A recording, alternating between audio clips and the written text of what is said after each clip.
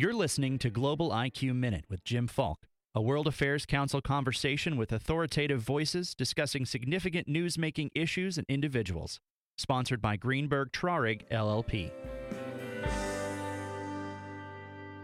Relations between the United States and Russia, and previously the Soviet Union, have certainly had their ups and downs. But even during the Cold War, while there were disagreements and threats, the two parties were usually able to reach accommodation without the drama that now seems to exist. Whether in the Middle East, Europe, or even here at home, Russia under the thumb of President Vladimir Putin is increasingly viewed as a worrisome threat. My guest, Mike McFaul, served as U.S. Ambassador to the Russian Federation from 2012 to 2014. Prior to assuming that position, he worked on President Obama's National Security Council as Special Assistant to the President and Senior Director of Russian and Eurasian Affairs. A native of Montana, he earned his undergraduate and master's degrees at Stanford University, where he is now a professor of political science and a senior fellow at the Hoover Institution. A Rhodes Scholar, he earned his doctorate in 1991, which no doubt was an exciting time to be a Soviet specialist. Ambassador McFaul is the author of From Cold War to Hot Peace, which was published just last year.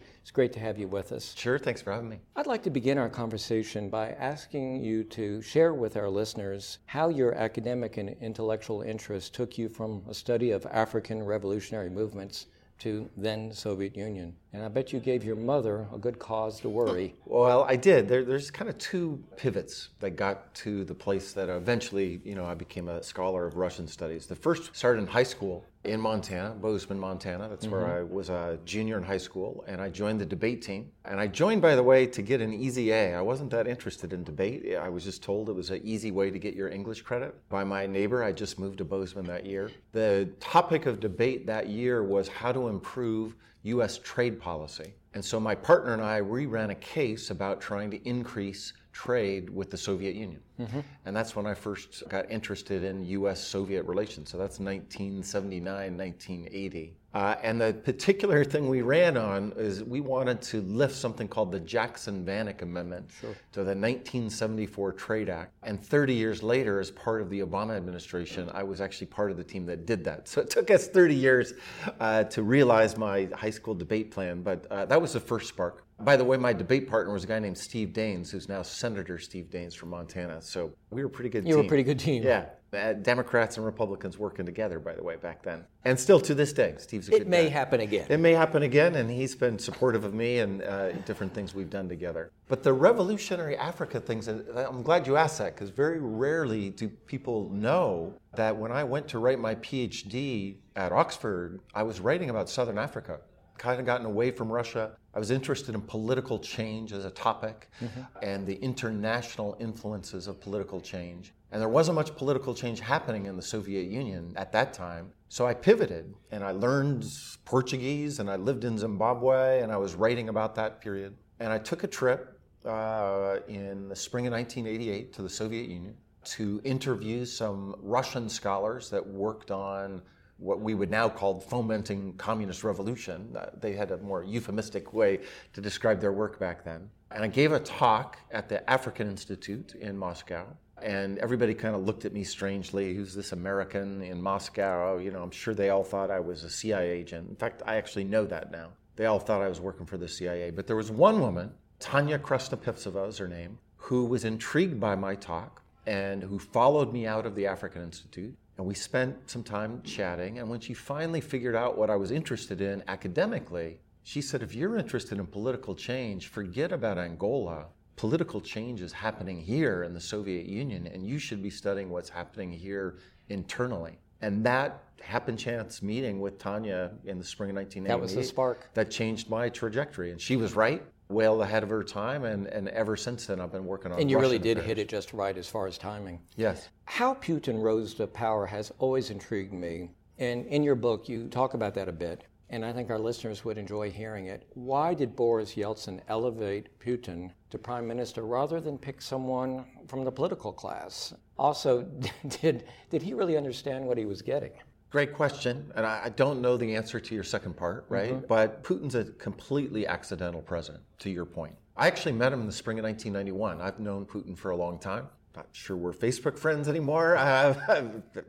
Maybe we are, given what goes on Facebook. But I met him when he was the deputy mayor of St. Petersburg.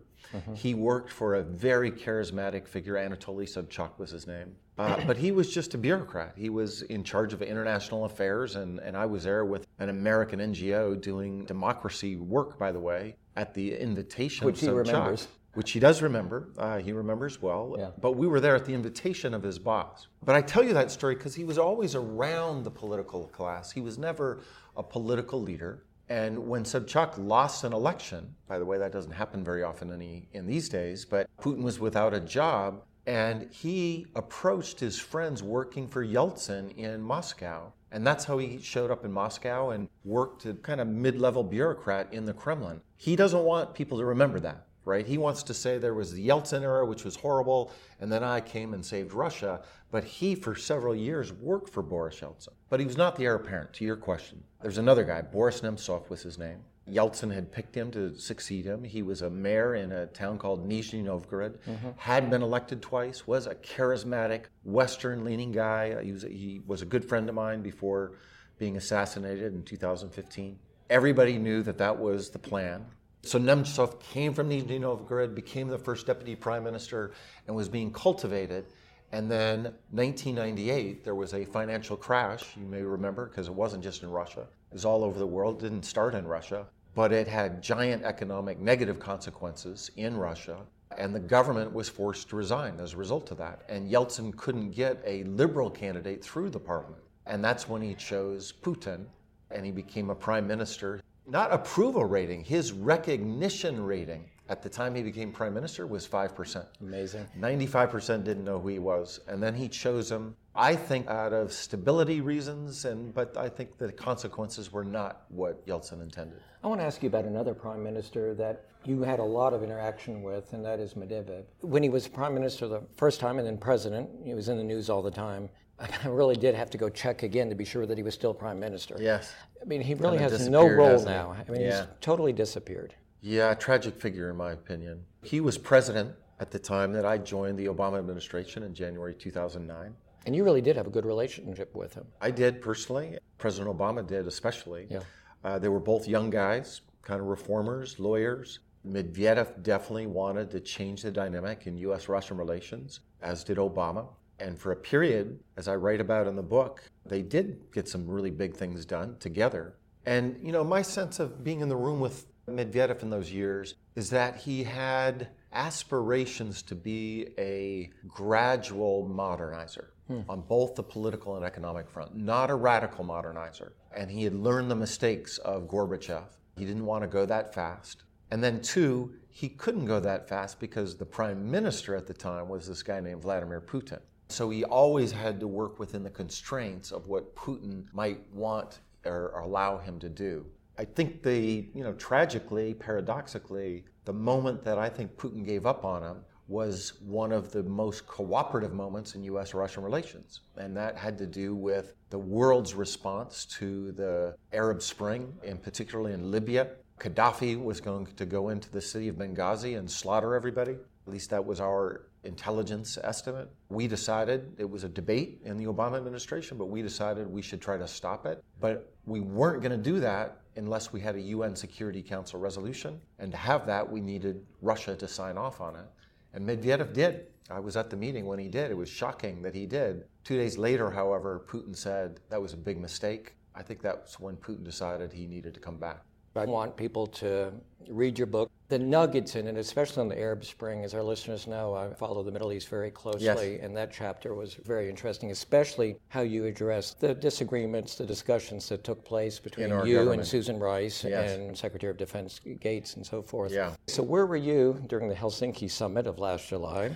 Let's just remind everybody what happened. President Trump suggested, he even volunteered that the Russian government could interrogate, question you. Yes. Where were you when you heard of this, and what first came to your mind? I actually was in Helsinki. I work for NBC News, and so we had a big team there. Yeah. And in the NBC News world, we were live on TV listening to that press conference, and my job is to provide the analysis. And just to remind your listeners, the big news out of Helsinki that we focused on that day was not about me.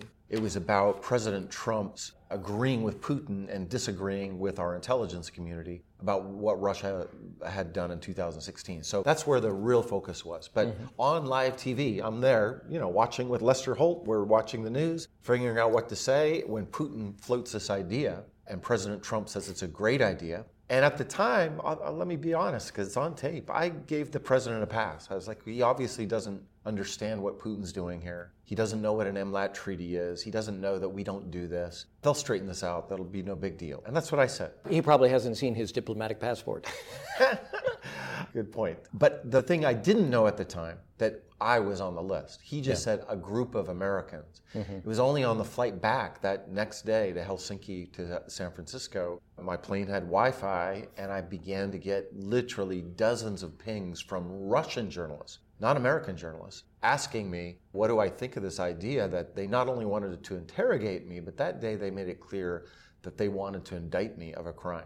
And that's when it became serious. And unfortunately, the White House didn't come to bat for me and the rest of us right away. It took some pressure from the U.S. Senate and from the population before they finally got it right. I remember that. The title of your book is From Cold War to Hot Peace, and today seems to be a very different period from during the Cold War. Yes. There were still exchanges then, cultural and business, certainly education. And it just happens that today I had lunch with the director of the Meadows Museum here. He reminded me that there has not been any exchange or loan of cultural objects, he said, for the last 8 years. Right. So this seems like, in a way, a period that's more hostile and less communication. Is my perception valid? Your perception is definitely valid. We can go through, as I do in the book, about how things are similar and different, right? Because some things are similar, some things are different. Well, and that's deliberately why I use hot peace to echo the Cold War, but the difference. But to your precise point, I actually think it's worse than the Cold War.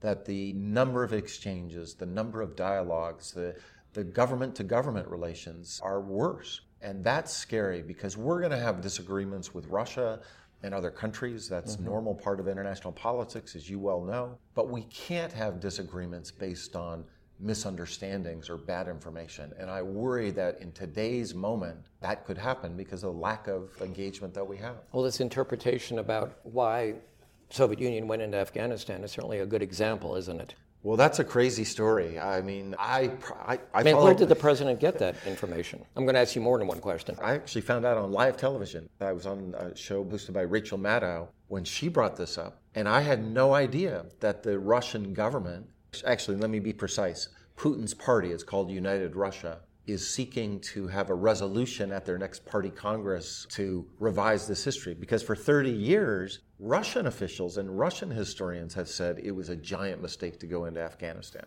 So that this is really, I just want to underscore how people in my profession were not following this debate, and that the president somehow was informed of this revisionist history. I honestly don't know, but it's a very curious story why he would know that and people like me would not. Yeah, President Putin seems to be testing our resolve on a number of fronts. What gives you the greatest concern in 2019? Tough question, because I can think of several. I still think we have not come to terms with how to deal with disinformation from external actors. And I say that as a government, as a society, that piece I think we need to keep working on, and the Russians haven't stopped what they're doing. But I guess if I had to think about my greatest concern, and I give it a low probability event, but it's a really horrible outcome if it happens. And here it is. It's not Russia rolling tanks into Tallinn, Estonia. I don't think that's very unlikely to happen. But what I do worry about, let me give you two, because I want to be, they're both Estonia and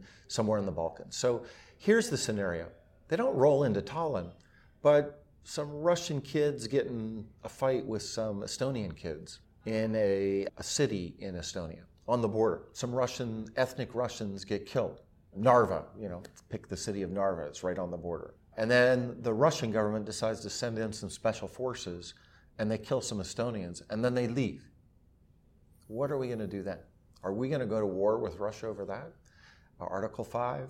That's a tricky, hard area. The other one I worry equally about is something happening with one of our new allies in the Balkans that I'm sure 95, maybe 99% of Americans don't even know they're a member of NATO. And there's a coup and it's all murky, not unlike what happened in Montenegro not too long ago. And the Russians are involved, and the country in question says the Russians have violated our sovereignty.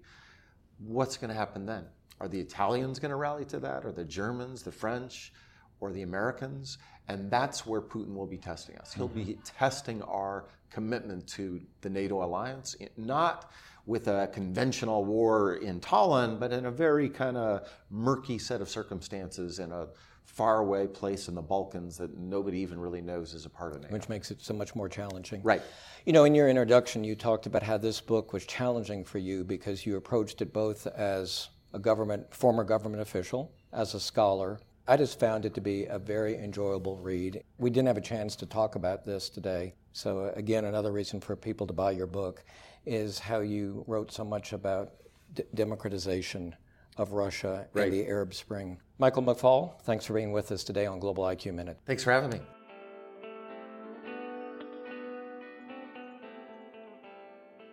Thank you for listening to Global IQ Minute with Jim Falk, a production of the World Affairs Council of Dallas-Fort Worth. Subscribe and rate Global IQ Minute on iTunes, Stitcher, or your favorite app. For information about a World Affairs Council in your community, visit worldaffairscouncils.org. The Global IQ Minute is sponsored by Greenberg Traurig, LLP, a global firm with 2,000 attorneys and 38 offices across the globe. Visit the firm at gtlaw.com.